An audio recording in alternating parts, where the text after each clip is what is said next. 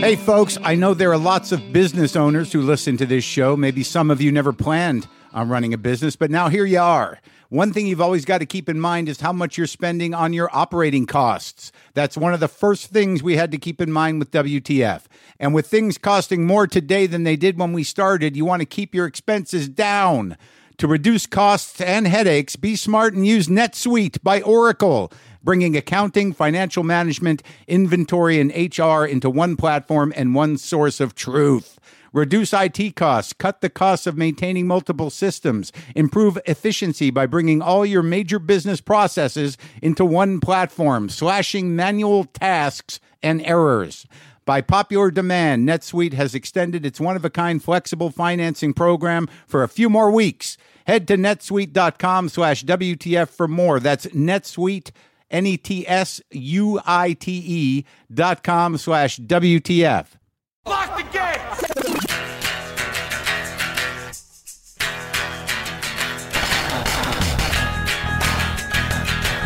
All right, let's do this. How are you, what the fuckers? What the fuck buddies? What the fucksters? What's happening? Quarantined. Damn. Some days, right? Some days.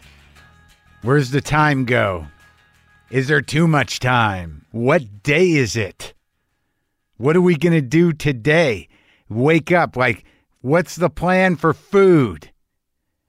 I just woke up, but I need to structure my day around the food. Let's move towards something. First, maybe something in the morning, then maybe something in the afternoon. Don't over-snack it. No over-snacking it. I know that my experience is just a minority experience in a sense. A lot of people out there with families, and that cannot be easy. And I wish there was something I could do to help you. You can't even disappear now. I have to assume crime is down, but I have to assume that, sadly, emotional abuse is probably up, let alone probably domestic abuse as well. I know that there are sticklers for staying in. I'm not encouraging reckless behavior, but I'm saying get away from the people you love if you're starting to hate them. Somehow, put on that mask. Take a fucking walk.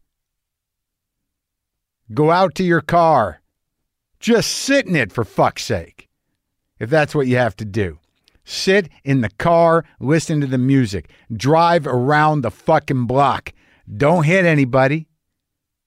Some people don't have their masks on correctly, and they might not be seeing well. Don't text and drive. But God damn it, if it comes down to you hurting your partner, hurting your kid, or getting the fuck out of the house and taking a breath, do it. Do it. Be responsible. Don't go crazy. But get out before you hurt yourself or others. I'm not hearing a lot of that talk. There's some of that talk. I'm talking to Rosie O'Donnell today, and this will be the first time we do the not in person talk, which I don't love, but this is the world we're living in right now. We're using a thing called Squadcast, I believe it's called, and I get on a video chat with somebody, but the video just burns away, not to be saved, and the audio should be, we tried to find the one with the best audio, so at least I can look at the person, but it's still a little weird. You know, I'm talking to Rosie. She's got, her kids are around. One steps into frame. So it isn't the same. Maybe I'll get the hang of it. We'll see. Did a little shorter talk than usual, but I'm going to pull my producer Brendan in here in a little while. I'm going to get him on the horn, on the high-tech vid horn, because he used to work for Rosie. He was her producer on Sirius for like a year and a half, maybe. Maybe he'll give us some insight. But Rosie brings him up immediately because he's kind of wrangling things on his side of the country. Also, what a parade of fucking clowns on TV, right? I mean, come on. Bunch of infantile adults dressed up like fucking soldiers protesting in front of state capitals against governors who are trying to do the best thing for the majority of the population in their state. And these idiots, these children, not many of them. I think it's important to remember that that bit of theater, whenever it's provoked, it's never that many people. It's a minority in the country. And they truly are brain-fucked morons who just follow orders from a pathological liar because it makes them feel good. I'm the first to cop to a certain amount of childishness. You know, we all want what we want, and it upsets us when we can't get it. I saw something on TV, Amazon guy worked on Amazon, saying that, our conditions aren't great, and we're putting ourselves in harm's way here in these warehouses, and people are not. It's not all about essential things. And then I talked to my buddy Dean. I also talked to my producer Brendan. Dean's selling shit online. Brendan said our merch is flying off the shelves all of a sudden, more than ever. And it's just sort of interesting, the kind of culture we created is that when people are bored or frustrated or aggravated, the compulsion to buy shit that they may not need but want is a premium. It's right there. It's a primary need in this culture. I want my thing. I want that. Can I have that? Yes, you can. Just order it. Let's order it. Wait, how soon can we get it? I want it now. Will you still want it tomorrow? I don't know. How about 3 days from now? Well, then I'll be surprised. It'll be like a present. What is that? Oh, yeah. That's the thing I wanted that I didn't need. That's how our economy flows. Is that worth dying for? That's the other side of it. You get these babies out in the world storming around with their guns, big man children all suited up. We're willing to die for this economy. We want to be able to do this. Is infringing on our freedom. Protective measures against the first pandemic that any of these fucking idiots have ever been alive for. None of us were alive in 1918. This is the first thing. And somehow or another, in this brain fuck time we're living in, where we have a fucking craven president politicizing everything, these fucking morons go out there and demand the right to get sick. That it's totalitarian and that it's infringing on our liberties. We all just want to get through this. Hopefully in a few months we'll be somewhat past it. What about that? You can't wait, you fucking babies. You fucking babies with guns. You unbelievable. Plenty of infantilism to go around. We all just want to get through this. And if you want to minimize it, that's, at your peril. But again, I get it. Again, I can get belligerent. When's this going to be done? Why can't I have my buddy Dean came over the other day because I got sent a barbecue care package from Kristen down at Opie's outside Austin in Spicewood. And I couldn't eat all the fucking meat, and that seemed like an emergency to me. I can't have all this meat sitting around in my house. So I had Dean come over. He showed up in his gloves and his mask, drove 10 minutes, putting the world at risk with that drive. And I put the shit on my Traeger, got it reheated through. He sat 6 feet away from me and Lynn, sliced up the shit, slid it down the table, had a nice chat, masks off for the food. And then he went along his way. It was nice to socialize at a distance. Again, you decide what you need to not lose your mind, hurt yourself or others. That is also important. There's a deliberation that needs to go on there, some sort of negotiation with self. Don't go crazy, either in behavior or by mentally losing it. What have you been doing for fun? We did something we hadn't done as a couple. We did the let's go through our pictures, our old pictures. Have you done that? Any of you doing that at home? How old are you people? I mean, like hard copies. I got a box of Polaroid. It's like an image raffle for my life. You just reach in, you pull out one, you're like, oh yeah, that was 1983. That was at a party. Oh, I remember that girl. Oh fuck, what was her name? Play that game. That's the picture lottery game. If you've got a long past of pictures, just like make a mess of them like a puzzle. Put them in a bag or a box and reach in and pull one out and go like, oh, shit. I remember that night. That was no good. I wonder what happened to that guy. Reach in, pull it out. Oh, that dog died. Reach in, pull it out. Holy shit. We were in love then. That didn't end well. Reach in, pull one out. Look at that. My mom bought me those pants. Hours of fun. Jog your memory. She showed me some of her pictures. I showed her some of mine. Been thinking a lot about things in the past. Make sure I have no unresolved amends to make. I texted Dave Cross about something that happened that it's more about not understanding why I did it. Really. And it wasn't even that big a transgression, really. I mean, years ago. Geez, it must be in the late 80s.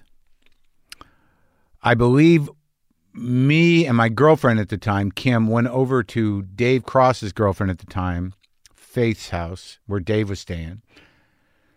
And they'd just gotten a new futon for the living room, like a couch, black futon. And we got fucked up. The four of us had some food, I think, got fucked up, and it got late, and they were going to crash. And I decided, like, why don't we just crash here on their new futon? And for some reason, like, we had sex on it, and we got some mess on there. Got some cum on their new black futon. And it was an embarrassing morning. It was an embarrassing sort of like, yeah, sorry. It's pretty clear what happened here, and I don't know what to say. But like in a deeper way, why didn't I just take a cab home? Why didn't we just leave? Why did I have to do that? Am I an animal? Did I have to mark the territory? Did I have to, what the fuck was that about? So that really I was hung up with.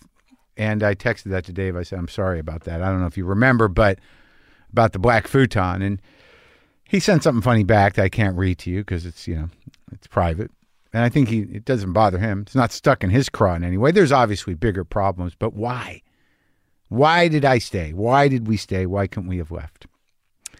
I don't know. That's an investigation that's ongoing in my heart and mind in terms of, how I am with people and with friends. And, but it's an easy mistake. You're fucked up. I just want to crash, but I could have taken a cab. Wasn't broke. What was that about? What did I have to prove? I listened to Fiona Apple's new record. I talked to her many years ago. It was kind of great, a little loopy, but it was fun, both of us. But I remember the Idler Wheel 2012. To me, it felt really raw and almost uncomfortable listening to it because of the emotions. And it seems now, with Fetch the Bolt Cutters, that she's really wrangled it all together, reined it in, and focused that shit. And it does not disappoint. That record is deep, it's disturbing, it's honest, and puts a lot of things in a poetic perspective that I wouldn't have seen them in otherwise. Varied in musicality and rhythms. It's a great record. I know I'm not the only one saying that. So kudos to Fiona Apple for pulling it out, for pulling herself out, for fetching those bolt cutters to get out of her goddamn head. Good job. I did not listen to the second Bob Dylan release. I've grown impatient and irritated with that generation to a degree. I'm happy that they're all still alive, but I mean, I can't continue mining the words for some sort of like, it's got to be in here, man. The answer has got to be in here. I think, honestly, for the past 5 or 6 years at least, most of Dylan's output are just rough drafts of his last words. More than a social statement, it's more of a, they seem to be an ongoing reflection of his own dimming. Not that I don't love the guy. I love the old Jew. It's nice to see Mick Jagger playing. You can't always get what you want. His voice sounded great. His guitar sounded great. Charlie Watts looked like he was 100 years old. Keith kind of looked kind of focused. Ron Wood, of course, put on a show. But bottom line, no matter how sad and beautiful simultaneously that Stones thing was, Mick sounded great. And on the film front, for some reason, Lynn had a copy of this film that she really liked and I'd never heard of. It's called Locke, Locke, with that guy, is his name Tom Hardy, that genius, that fucking chameleon. It is really kind of a stunning little movie. He's a genius in it, and the entire thing takes place in a car. It's 2013. But there are voices. Olivia Colman is in it. She does a voice. Ruth Wilson, Andrew Scott, who was genius in Fleabag. And it's just an intense, stunning bit of cinema. If you have time, I would search it out. So Rosie O'Donnell. Well, oh yeah. Before we get to that, let's get Brendan McDonald on the horn here. Let me see if I can do that. There's the little sound, Brendan. That means we're on. We're on. We are. Look at this. I can see you. You can see me. Like I'm right there. And exactly. No one's ever going to see this, but they can hear it. They can. And that was why we did this. We thought, okay, well, let's do this so people can hear what we're doing, but you can also feel comfortable like you do in your show. You're sitting here across from me and we're talking. Right, but I don't see your kid running around. Yeah, no. Rosie's kid was running around. That granted, she's 20 or something, so in and out. Well, and that's going to be the new environment that we're in. Like now you're not just dragging people past your cat litter boxes. They're dragging you into their house and you're seeing their life. Oh, I'm going to adjust. We're going to have to I'm going to have to adapt. Well, that's why I thought this was a good one to actually make that jump with, because, people probably don't know this. We haven't really talked about it in detail, but, when we started doing the podcast, I was working for Rosie. That was actually the job that I got when we got fired from Air America doing the break room. They were starting up the Rosie show. And they contacted me immediately. They knew the show got canceled, break room, and they were like, hey, I hear you're looking for work. Like literally the day after that show got canceled, they were bringing me in to come do Rosie. And I was sitting there going like, what am I going to do? Oh, no. Right. But I also wanted to keep doing the thing with you. So we started doing that show. We were doing the prep and the planning for it while I'm interviewing and getting this job with Rosie. Yeah. And then that Rosie show on Sirius allowed me the opportunity to have a life and have a paycheck while we spent a year plus getting the podcast off the ground. Yeah, well, I was loading envelopes in my house in Highland Park to send out swag to people that were donating $10 a month. Right. And I was doing it in secret. I didn't tell anybody at Sirius, oh, I'm doing this secondary show. And that was, every time I was doing another job, it was this entirely different world from what we were doing on the podcast. The Rosie show, we produced that like a regular TV talk show. We produced it out of her house. She lived in upstate New York. I would go up there every day, travel up to her house. And it was there were 7 or 8 people around, sidekicks and her friends that she wanted in the room with her. And then we'd drive famous people up there to be on the show with her. It was a crazy thing. She'd play live games. She wanted contests on her old TV show. The fact that we were doing this basically a simulacrum of her old TV talk show, but on the radio, it just couldn't have been more different than what you and I were doing, flying by the seat of our pants. And right. I think it actually gave me a lot of juice to produce the podcast the way we did. It just felt so different and freeing that I was all right, well, during the day I do this mammoth radio talk show. And then at night I go home and I make my little podcast that nobody's going to hear. Well, the great thing was also is that it must have been a relief, because when you work around her, especially at that point, you can't get out from under that. I mean, it's like, she becomes part of your whole head and life. You're like an appendage of Rosie O'Donnell. Well, I definitely had to prove myself to her when I first interviewed for that job. Like, she was like, "Who is this 12-year-old? Yeah. Like, why? This is the guy who's going to run my show." Like, she had no desire to have like a kid producing her first foray into radio, and I really had to I basically was not unlike what I had to do with you. That I had to just show her through my competence and professionalism, oh, I can trust this guy. Like he'll deliver for me. Right, but I wasn't interviewing anybody. I was just in a panic, and you would show up and go maybe if you just do it like this, and okay, thank you. And then 2 days later be like, what's that guy's name again?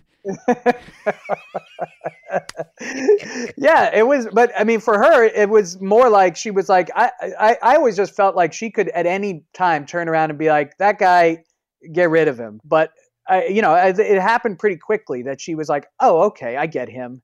He'll do this thing for me. And the thing from my end, again, not unlike with you, is that I noticed right away that oh my God, she is an undeniable talent. Right. This can work because she's just good. Her charisma and her skills at being a performer and a presenter are unparalleled. Right. I was watching the other day, I was watching A League of Their Own, mostly because I just love baseball so much and I miss it. And so I was like, oh, wow, and give me any baseball. Yeah. And that's as good a baseball movie as there is. So I was watching it, and it is astounding. That's her first role in anything. And the movie starts to take pains to give her moments. There's just gratuitous Rosie stuff in that movie because they know they got a star on their hands. That's and wild. They just out of nowhere. Yeah. And I remember feeling that way when she started the radio show, never had done radio before. And we were really just kind of trying to design it to her strengths. And that worked because she could hold a room. If you put 7 or 8 people in the room with her while she was doing it, she's just like a dynamo. The way she turns it on is crazy.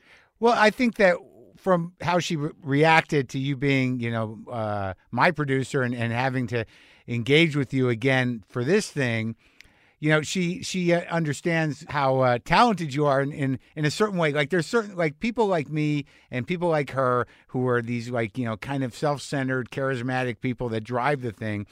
I mean, when it comes right down to it, you need to have someone around to just sometimes just say all right, so how do I feel about this?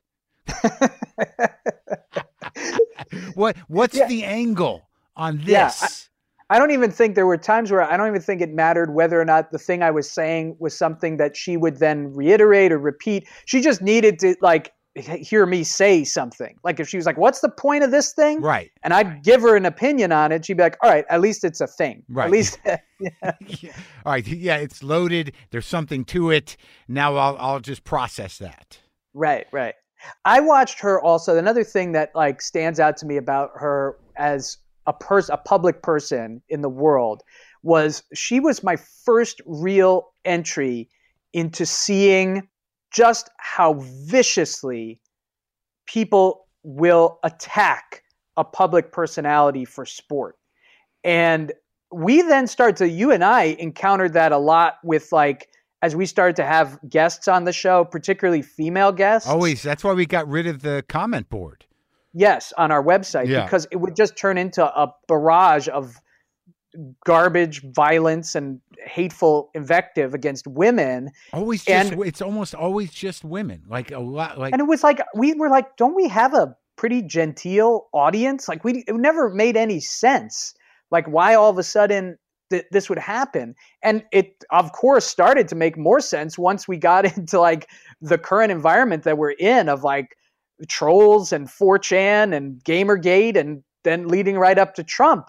And it's just kind of, I guess, not a coincidence that Trump was this early, antagonist of Rosie and was making a name for himself just being a bully toward Rosie. When you see that's I watched her get attacked with that kind of stuff every day, and I'm sure she still does, of just this garbage online antagonism toward her out of glee, out of fun. And I can't imagine what it must be like to have to shoulder that. Well, she's also like one of these people that she's opinionated. She's got an edge to her. Like, right. So she's going to get it no matter what. I never saw it get to a point where when that stuff was happening to her, it debilitated her or anything. But I can't imagine. I wasn't around her when the Trump stuff was first happening, like back in 2007. And I definitely wasn't around when it was happening as the guy was running for president and he's on a debate stage, like making fun of Rosie O'Donnell in front of the world. Like, I can't imagine that felt good. Yeah. The weird thing that's happening with me, and I imagine with her too, is after a certain point, this stuff, there's so much of it that you kind of shut down to it. I think part of it's healthy and part of it isn't. But like this morning, I woke up and I'm like, oh shit, Nazis in my feed. And you just kind of have a day. I mean, you have to fight the urge to engage with the worst of people. At least I do. I don't know if she has that, but there's that moment where for some reason people say good things or nice things. It's only the Nazis, and I'm like, I'm gonna respond to this. I'm gonna tell this guy to watch my special. It's like, what the? Then he'll get it. He'll get it, and I got to stop myself from doing that. But the bottom line is, I always thought you and her would have a good conversation. Yeah.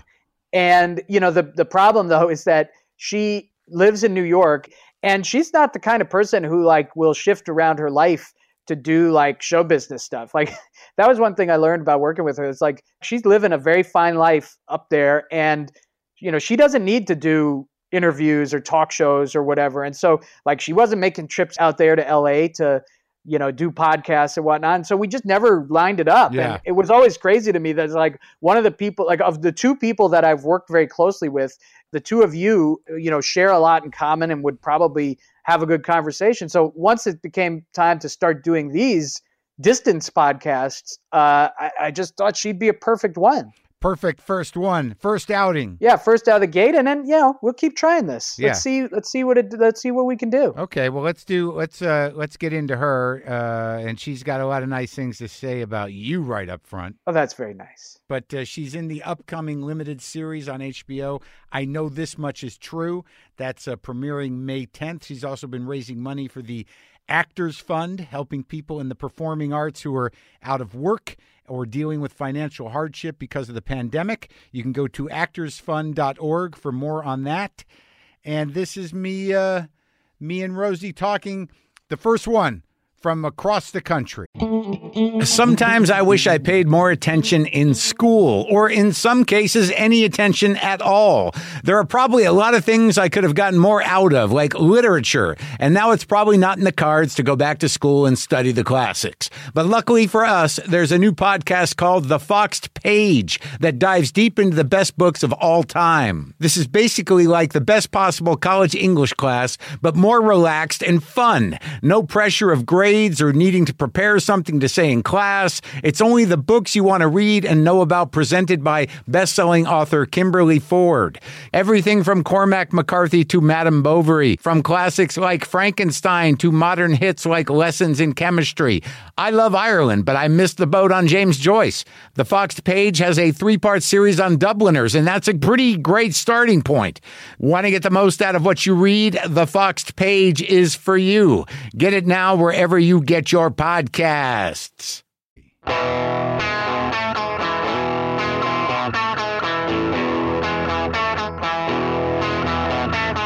So, was that like old times with Brendan? I can't believe it's 8 years, though. It was a newborn baby he had. Isn't that wild?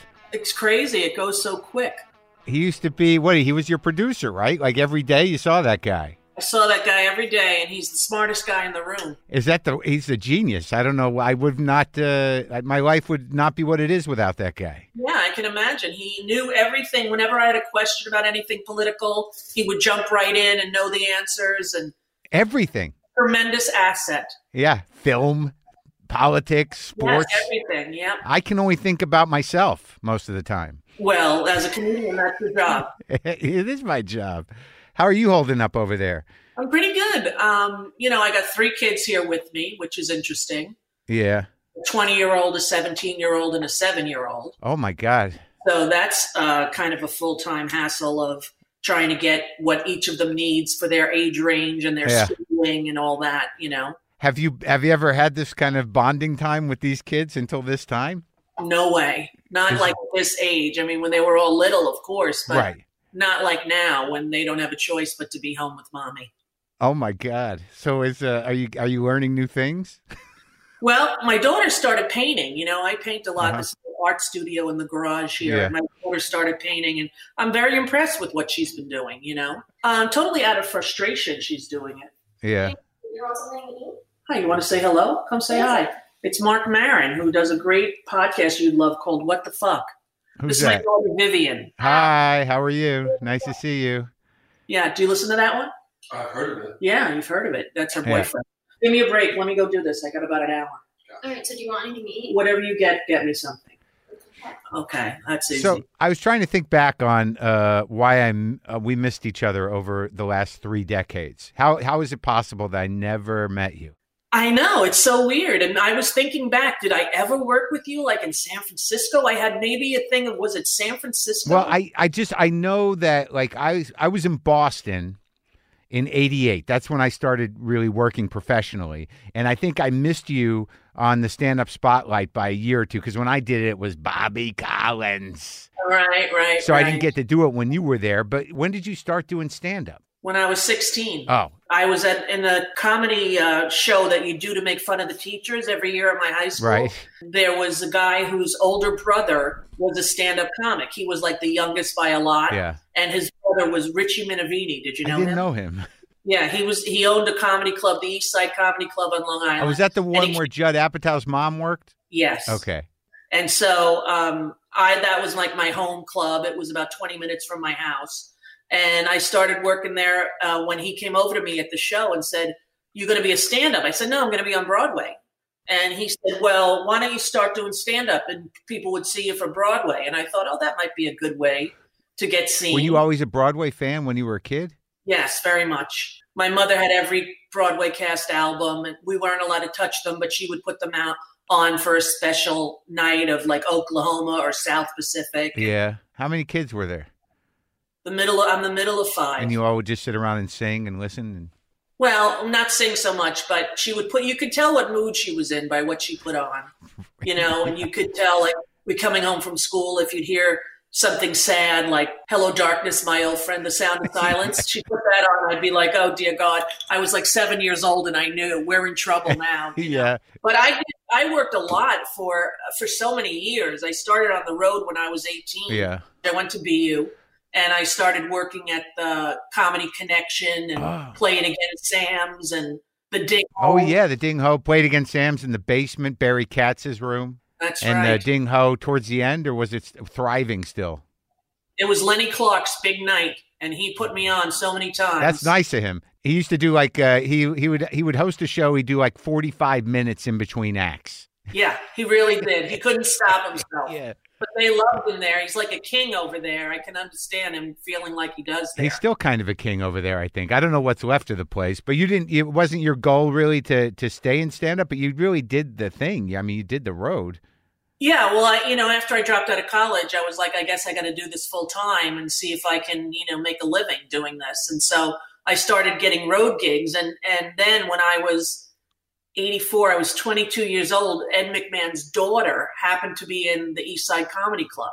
And I just was doing a spot. And she came over to me and said, "My dad's Ed McMahon, and I want you to be on the Star Search show." And I was thinking, your dad is not Ed McMahon. You wouldn't be in Huntington, Long Island. Yeah, and right. Sure enough, it was. And I got on Star Search. And that moved from being like an open mic person to pretty much a headliner in like the middle of the country. And when you were doing that, were you just a person that kind of like, did you improvise? Did you have a whole shtick, or did you just riff, or what'd you do? I had a whole shtick from working so many years, from like, 18 to 22. So 4 years solid on the road. I had like a, good 35 minutes. And then as you chop that up on Star Search, it's show number 7 and you're screwed. Yeah. And I called some of my friends who were comics and said, what can you give me, man? I need something. I'm going out there with nothing. And some of my friends gave me stuff, gave me like little one-liners. And Who did? Jeanette Barber, she did it. Do you remember her? Yeah, I kind of do. Like Shoemaker. Remember that guy? Yeah, sure. The Love Master. The Love Master, right. Yeah. He gave me some stuff. The comics that I was friends with way back then, you know? Yeah. It was a big deal to get on Star Search because there was only like the Tonight Show and a woman wasn't getting on there, you know, for a long time. So, like when you were away from home, though, did your parents just sign off on you doing this? Well, I didn't have a mom. My mom died when I was 10, and my dad was kind of not really, you know, an influencer of what we did. Now, we were all pretty good kids. We were all class president. Yeah. We were all, you know, popular high school kids. But he didn't have any say in sort of what I decided. But when I think now that he let a 17-year-old go to Idaho to do a comedy gig, like it blows my. I don't let my kids go to the mall without calling me every 20 minutes, you know? Right. Very little parental guidance in our childhood growing up. It was sort of the 5 of us just kind of sticking together like a fist, you know? Well, was he just passive or he just what? He drank a lot and he, you know, had some really serious mental illness stuff in his family, some suicides and, you know, a lot of alcoholism and dark Irish stuff. Was he an actual immigrant? Yeah, he came over when he was very little with some of his brothers and sisters, and my grandmother came over first with some of the little kids, and then my grandfather came over with the rest of them because he was like one of 8 kids. So do you? I love Ireland. Like I'm a Jew, and I have this weird attraction to the place, and I love going there. Have you gone there and sort of tried to feel what is that historic darkness? I don't get it. Really is. You just read O'Neill, you know. Yeah, but it's so beautiful there, and there's such it is so beautiful, and although the weather sometimes gets you down, but there is that whole, you know, my whole family that kind of fighting depression all the time kind of feeling. Right. You get over there, I think, and the way everyone deals with it, of course, is alcohol. Right. You know, so there's a tremendous amount of alcohol abuse and all the shit that comes with that. Yeah, yeah. When my mother died, my father took 5 kids to Northern Ireland. Yeah, I was just there. Yeah, and how was that? It was 1973. It was the height of the Troubles in Belfast, and that's where he took us to go after my mother died. Thanks, Dad. Was that an exciting trip? No, in fact, they didn't have milk, and we all wanted milk, and kids didn't drink milk there. They drank tea. Everything was burnt. The food was horrible. We wouldn't eat it. We were crying all the time. I don't know what he thought there was any goodness to be found over there then. Is that where he was from? Yes. I was just there. It's heavy weather up there, with or without Troubles. I mean, just nature it tosses you around. Yeah. I went there for that show, Who Do You Think You Are, where you bring a relative and you go find out about your family. Oh, yeah. Yeah, I took my brother Eddie and we went there, and we went to the, my grandmother was always saying to us, don't put me in the poorhouse. And I was thinking, what the fuck is she talking about? Put me in the poorhouse. Then I went there and saw the poorhouse. And I went, oh my God, I didn't even know this was real, you know? Yeah. When she died, she lived in our house, and we went into her room. My dad went into her room and found like 50 years of checks from the government that she had cashed and just put the envelopes back in the drawer in her room. Huh. So we ended up with like $32,000, which for our family was being loaded. And we bought a Plymouth Volare. Oh, nice. Yeah. AM radio. Yep. She didn't cash them? She didn't cash them. She just put all these checks in. Wow. It was crazy to find afterwards. It was like a fortune, like, Agatha Christie mystery. What was Nana doing with all the checks in her drawer? I don't know. So do you find that, what's your battle with depression on a day-to-day basis? It's in 1999 in April after Columbine, I went on meds. And I had been going to a shrink really since I was like 20. And every one of them had pretty much advised me going on meds. But I did that Irish thing of, you just pull yourself up from your bootstraps and it's not that bad. And you don't do dirty laundry in public, love. That was the big thing in our family, right? You don't wear your dirty laundry. But I have a great therapist. I have a great psychopharmacologist, and I know that I will never be off of them. Right. And I'm okay with that. Right. Like me, it is the fix that was needed. And then I have at least a tool to stay above water, you know? Right. And then when I get sort of sucked down, the last few days I've been sleeping a lot. Yeah. And, you know, my daughter said to me, Mom, are you getting sad? And I thought, okay, it's time to kick it up a notch and prevent the suck from going all the way down, you know? Right. And what is the diagnosis? Was it bipolar or borderline? What? No, it was PTSD and major depressive disorder. Oh, wow. Right. But what happened was when I was on my show and I was so, overwhelmed with all the success of it and what it meant. And it was like a lot. And then here comes Columbine. And I'm like, well, I'm going to go after the NRA. That's it. And we're going to take them down. And then all the kids in the world are going to be safe in school. Like I had a fantasy thinking, like magical thinking that a child has, that I was going to be able to solve these problems in the nation. And I also thought there would be others who wanted to be doing that too, like a Justice League, like a celebrity Justice League. You know? Right. Get all the celebrities together and they would all agree and we would form this big safety net for all of the, vulnerable people in society. Yeah. That's really what I thought Fame was for. Yeah. You know?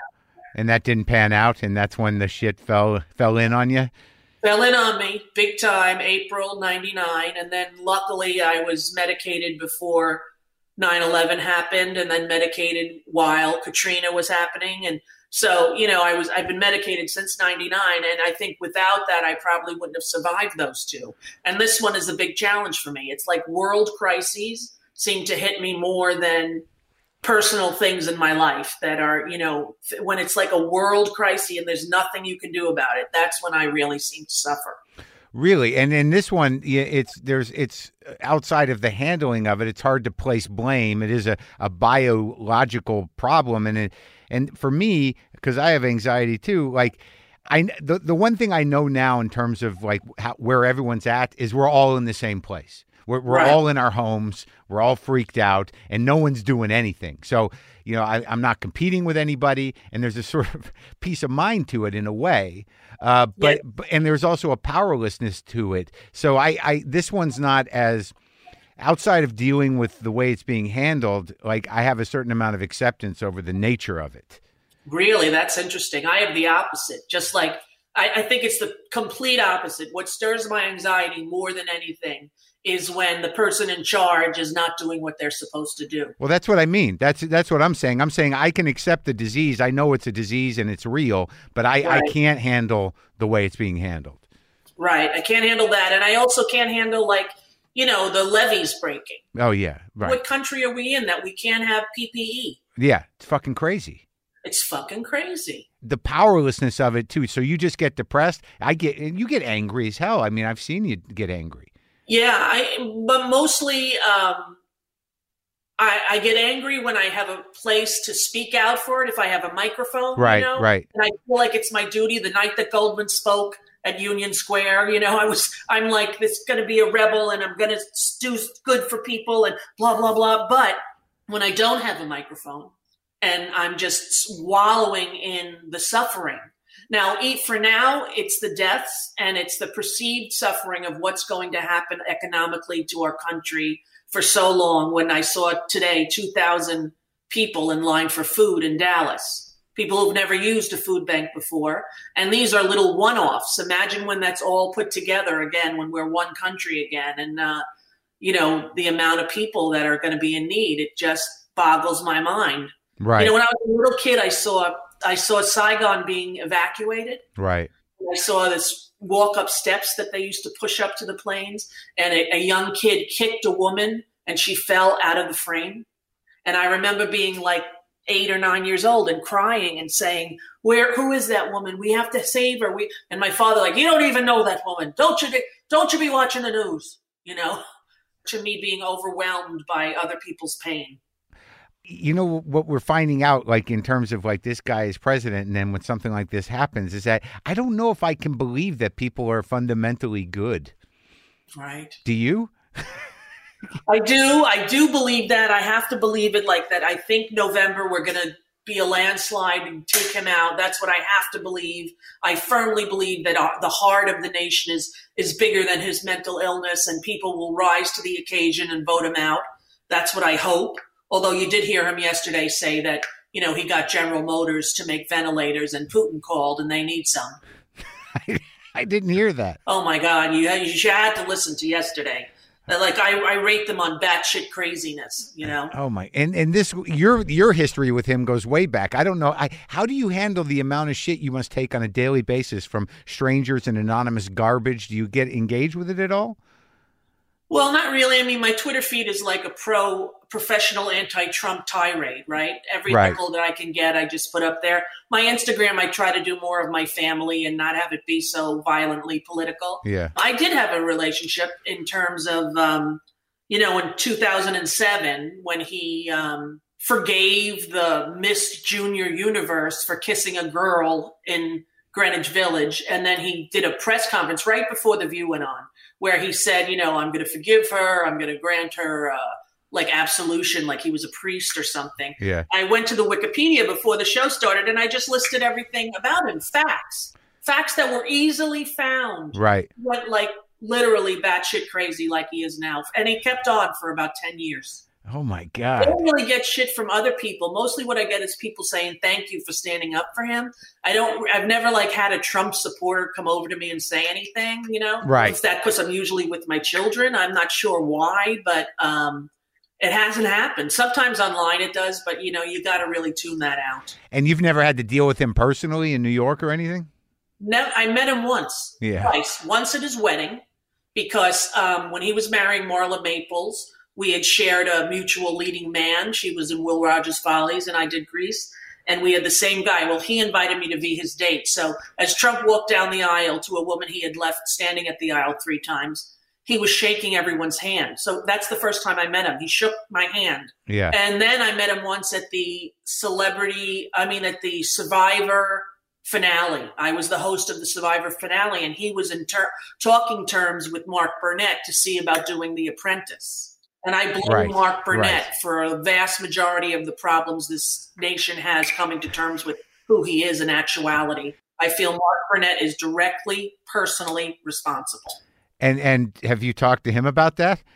No, but I've sure said it on a lot of interviews. Really? And he's a guy you worked with. I know Mark Burnett. I know his wife, Roma Downey, and I know what he did. I was a big supporter of his work. I loved Survivor when it was first on, and he was very kind and a great guy, and I really liked him. And then he did this Apprentice, and I kept saying to him, what the hell are you doing? Yeah. What are you putting up this guy as Mr. Success? He didn't even have a boardroom before Mark Burnett, and it was all plywood to begin with. So, he created this image that is nothing like who he is, that is devoid of all facts about his essence and his character. And he let that ride out on 10 years worth, at least, in the States, and people still believe it. They think of him as that. I'm surprised at how shallow and stupid and easily manipulated people are. I don't guess I should be, but I am on a day-to-day basis. It's heartbreaking. It's totally Jim Jones. It really is.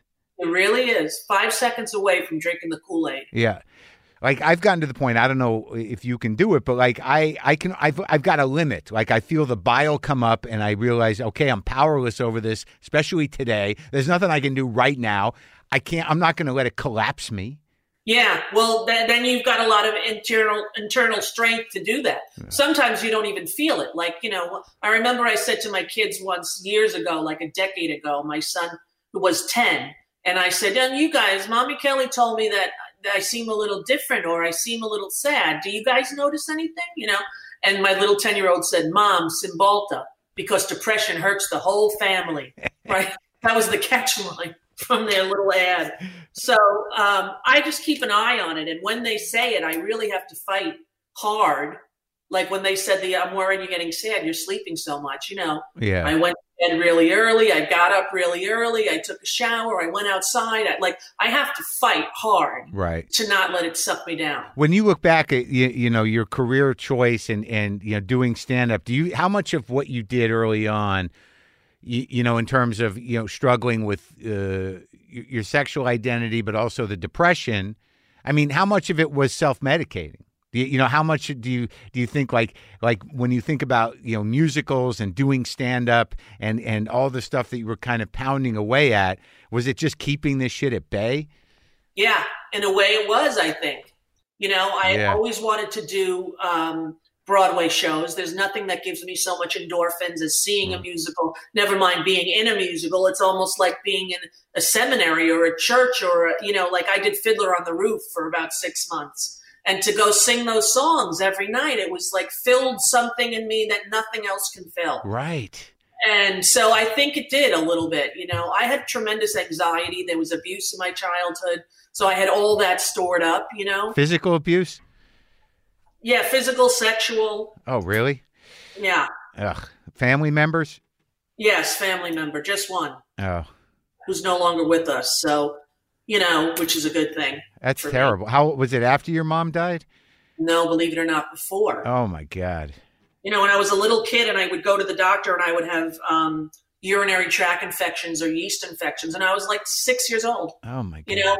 And the doctor would say, do you touch yourself down there? I was like, what does that even mean? Like, a 6-year-old kid has no preface for that. Right. They have no way to put that all together, But interestingly enough, when my mother died, that's when it sort of stopped, I think. Huh. But it's a trauma. It was in his family and, something that he and his siblings had to deal with as well. And if you don't get treated sometimes, there's more damaged people in your path. It just keeps happening. It just keeps tumbling through the generations. Yes, exactly. Unless you make a real break the chain moment where you confront the people who did it or the person who did it and say, and this will be no more. Were you able to do that? Yes, with a bunch of my siblings. We all went together and it was a good intervention, a good kind of, we know this went down. Now you have to realize that when your mother dies, when you're 10 years old and you have 4 brothers and sisters, that's the crisis, you think. Your whole life you grow up thinking that was the thing, that my mother died. And then you grow up and you come to realize, well, that wasn't the real thing, right? The real thing was this other thing that was going on that nobody was talking about. And you think she knew too? I think she knew. My brothers and sisters don't always agree with me on that. But I think she knew because when I got old enough, I was dating a guy when I was 28 for 2 years. And he came back with me to the house I grew up in. And I asked him to lay down in the people let me in because they knew who I was. So he laid down in the bed next to me. And I said, now get up and go to that room. Get up and go to that room. And I'm like, there's no way she didn't know. We didn't live in a big mansion. We lived in, a regular low middle class income house, right? Oh, yeah. Yeah. So there's a lot of that to rectify and to get with, The sexuality stuff wasn't really a big thing. Yeah. There's all of those other challenges that I had in my childhood. Dealing with trauma, exactly. And so when mass trauma happens like this, and I think, look at how many people are going to be in desperate need and in life-altering pain. What are we going to do? How are we going to help them? Like I couldn't get over seeing the images from 9/11, the images from Katrina. I'm waiting for all the images from this. What's fucking daunting is that they're literally trying to cover it up as it happens. Yes. And it's like it's unimaginable, and because there's so much information coming at us all the time, it's hard to get all the information. I think Maddow's very good at sort of bringing a lot of this information to the forefront.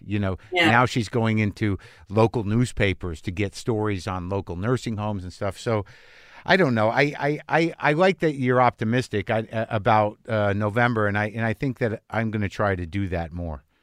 To be optimistic? A little bit.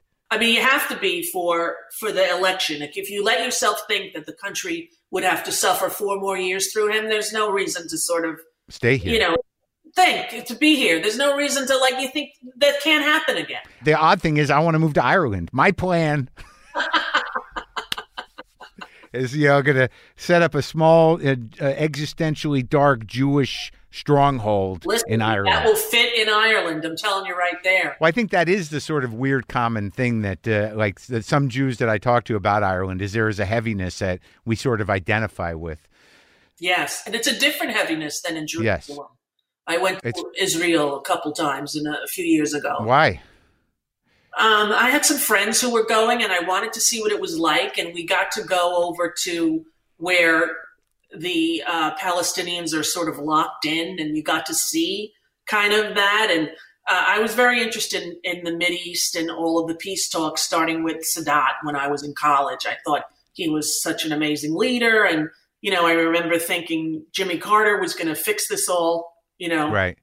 And I've always been interested. So I went to Israel expecting it to feel a lot different than it did. But I think I find the heaviness and the trauma more in Ireland than I do in Israel. Oh, for sure. I think that my experience with the kind of, brooding darkness is an American Jew thing. I think it's more of an Eastern European thing.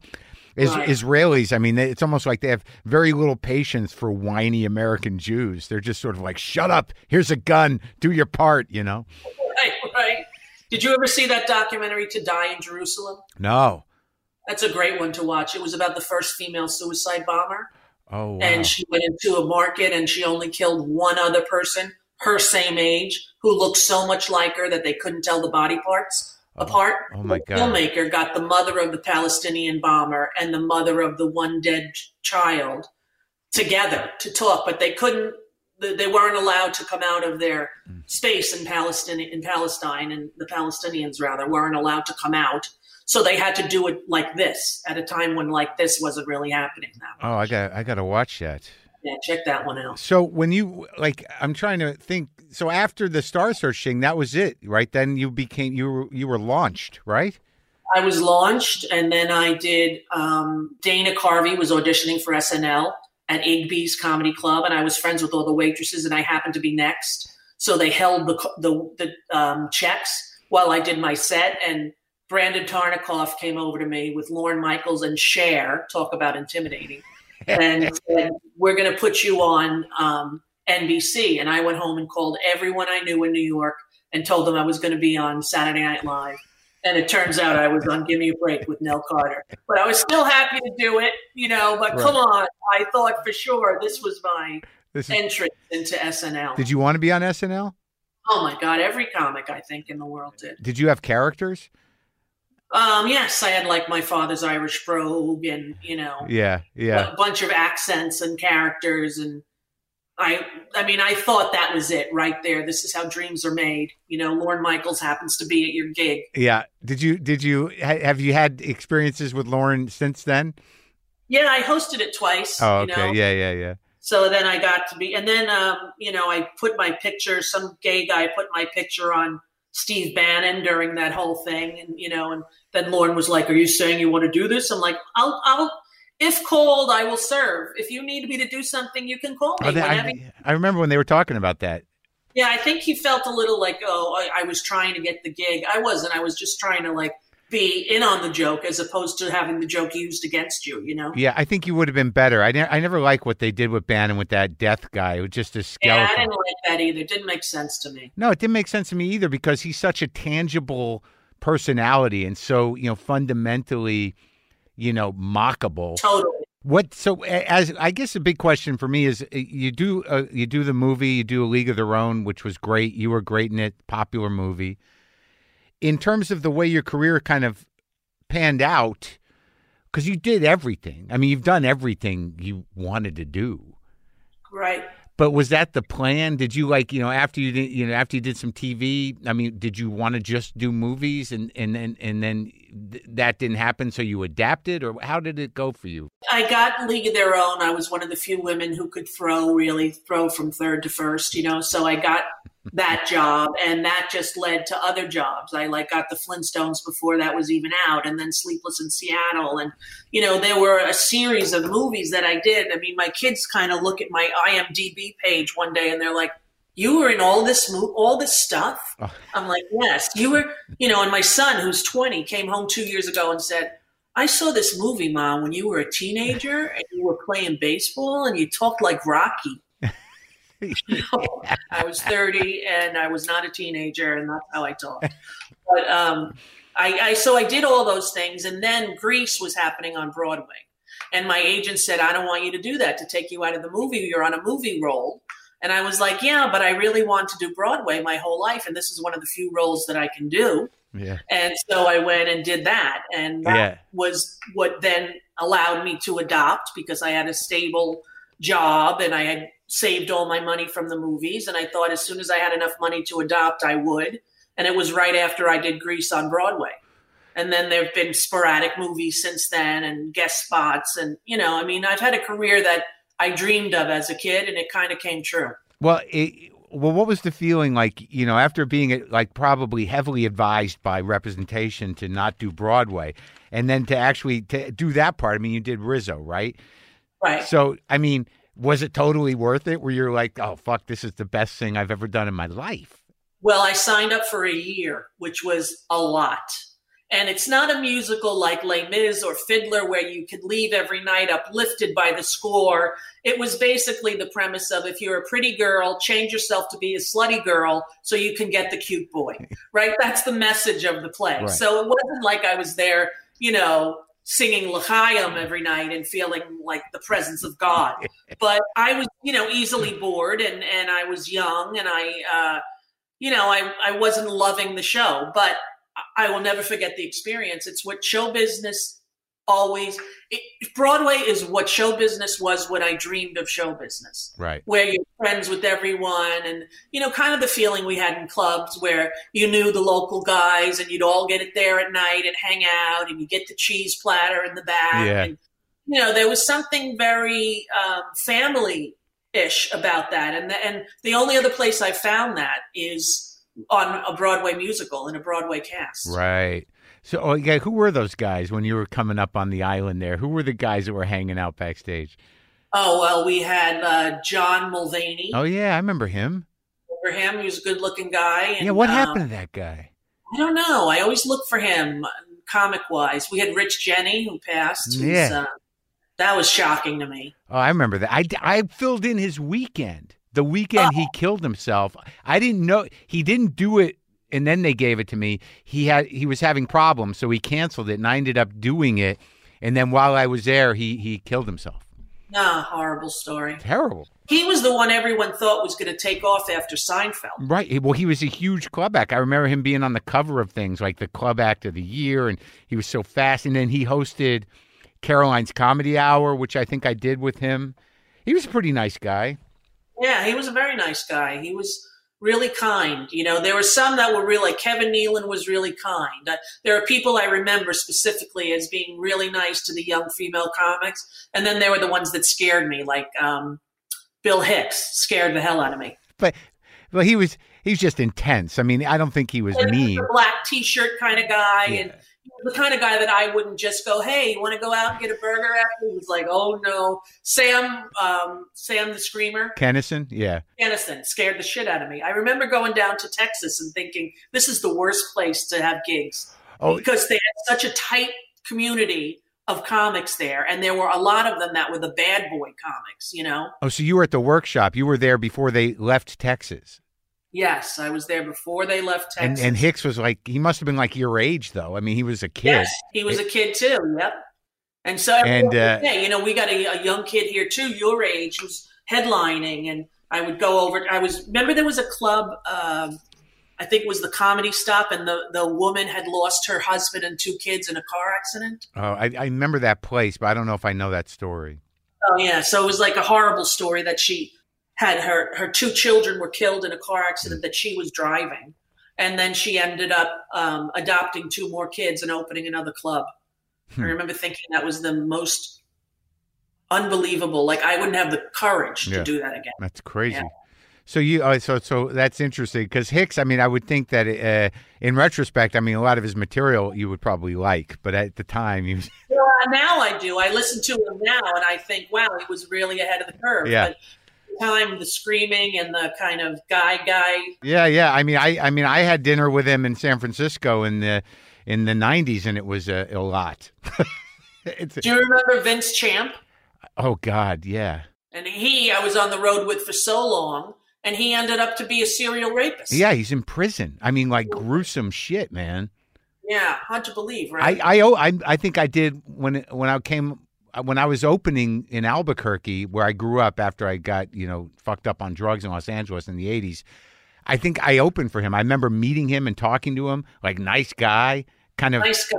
real kind of bland act, dumb. Yes, really. Nothing specific and kind of like a wholesome, like preacher's kid almost, right? Yeah, yeah. Well, there was a whole trend of comics, I think, in the 80s that were just one step ahead of alimony payments, tax, running away from tax issues, borderline criminals. Well, imagine what it was for me. I was 18 years old, and I was on the road with these guys in their 30s who I knew their wives. Yeah. I knew all their wives, and then we'd go and they'd be picking up this girl and that girl and the comedy condo, or I would try to put the dresser against the door so that nobody could get in. Oh, no.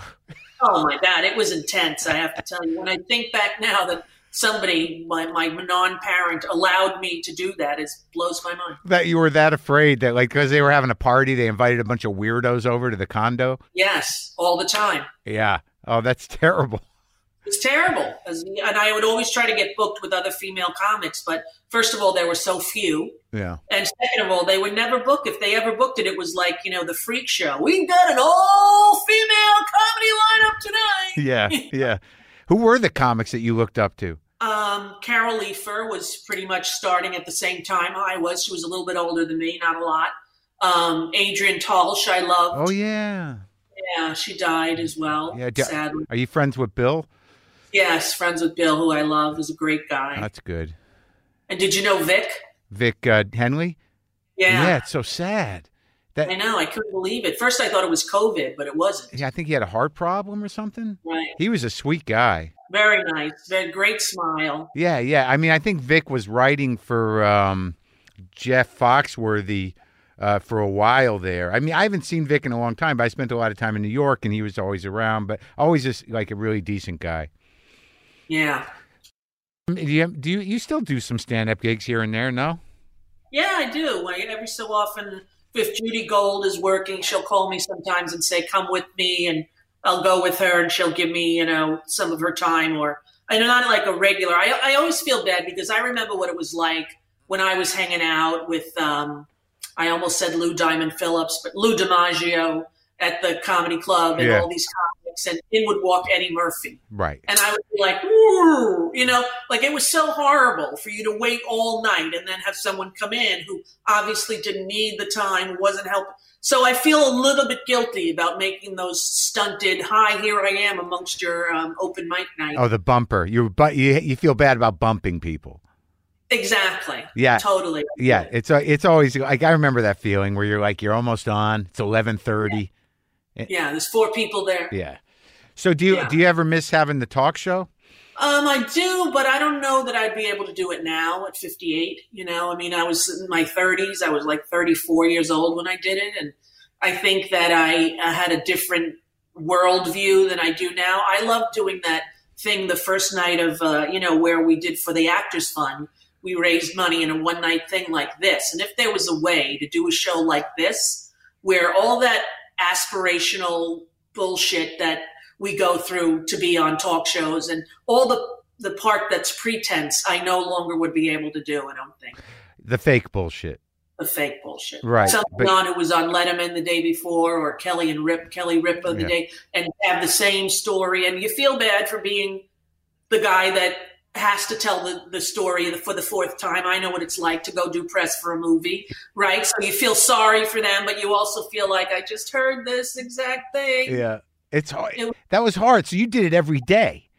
Every day. And it's like, I mean, I did radio a bit, but I never had to host a talk show. And that is like it's actually it's a very difficult job because of that, because of the energy that goes into acting interested. And pretending, all the stories they're going to tell. Yeah. And sometimes I would be like, I wouldn't look at the notes.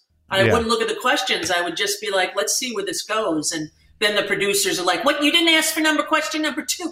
I know. I was trying to make it real, But, yeah, I do know. You do know. I find on this, this format, you're much freer, and you're much more able to just kind of reach people on a human level. And that's what I think we're going to need as a nation after this. I think that's what people are going to want in their entertainment. Yeah. Well, I think that right now I'm finding that Well, even like when, like, because I usually do this in person, which I like doing, and I think that people, especially now and even before, people who are isolated or feel alone with whatever their life is, when they can just kind of pipe in some other people talking authentically about serious shit, they feel sort of represented, less alone, better. Totally. And there's definitely going to need a lot of that. But where did that Queen of Nice thing come from? Well, when I was starting on my TV show was right after somebody got killed on Jenny Jones. Right? Jenny Jones had a guy on that was gay, and he had a crush on a guy from his town. Oh, my God. They went back to the town, and the guy killed him. Right? So that, and then Geraldo getting punched in the face, that was happening when I was selling my show for the beginning. So when I came out and it wasn't like Geraldo or one of those shows, that's what people stuck me with, the Queen of Nice, you know? And I remember saying at the time, this is going to be the Queen of Fried Rice, the Queen of Lights. I'm never going to live this down. And I was right, you know? Right. That first year that I was on TV, I went to Caesars. I had a deal at Caesars. So I went to finish out my last 2 dates, and the crowd had totally changed. It was all like senior citizens. And there I was doing my nightclub act in Las Vegas as the headliner. And it was full of headliner-ish Las Vegas joke material. And they're like, honey, can you believe this is that girl from TV? Like, it kind of ruined my stand-up ability. Isn't it? You know? Isn't that the worst? Where, like, because I mean, I experienced some of that only in that you have these different parts of your career and your personality, but the stand-up is really, that's what we built our lives on, is a stand-up, right? And you know, there's a lot of, you push the envelope, you push boundaries, you're filthy, whatever it is. But that's who we are. And then all of a sudden you got to be ashamed of that because of, again, you don't want to make people sad or upset, but they come in, they have expectations. And then the part of you in your brain that's beating the shit out of yourself all the time, when they do that, you're like, I do stink. It's fucking. I do suck, right. If somebody says you suck, you're the first one to get on board and go, you're right, I do. You know, that's the comic way, I think, right? If one person's not laughing, you know where they're sitting, what they're wearing, what they ordered to drink. And you project the whole personality onto them. You're like, of course, you're the only one that's right in this room. Right. I am terrible. I suck. I shouldn't even be here. Right. Yeah, well, it's like when you get comments, the people that like will hit a nerve. You'll just kind of scroll by all the good shit, and then the one guy that says the one thing that kind of hits your own insecurity, you're like, see, I'm a monster. I shouldn't be on Twitter. Yeah, shouldn't be on Twitter. I shouldn't. I hate it. I just went back on, like, I was away from it for a while. I just used it for promotion, and now like it's everyone with all this time. It's a fucking shit show. It sure is. And it's gotten to be so unhealthy that, I'm doing a live Instagram thing like this every day for like 20 minutes. How's that? It's so easy, and people seem to get a thrill out of me going, hi, Mindy. I feel like I'm on Romper Room. Hi, Mark. Yeah. But I just say hi to people. They ask questions sometimes. And everyone's like, thank you for doing this. I'm like, I think I need it more than they do. Right. I've been doing it erratically, like every few days. And as a stand-up who keeps, it's kind of nice to, connect in a live, immediate way. Yes, to go on stage and to know that person's eyes, that they're going to be good. You can spot it in a minute who's going to be somebody that you can play with and who isn't. Right. You miss that, you miss that communication. Yeah. Well, look, it was great talking to you. Yeah, it's nice to meet you finally. I listen to you a lot. I really enjoy your podcast in your garage. Oh, thank you very much. I appreciate that. And I've always enjoyed you. And it surprised me that we hadn't met, and maybe we'll meet in person someday. That would be great. I would love that. All right, Rosie. Take care of yourself. Okay, thanks a lot, Mark.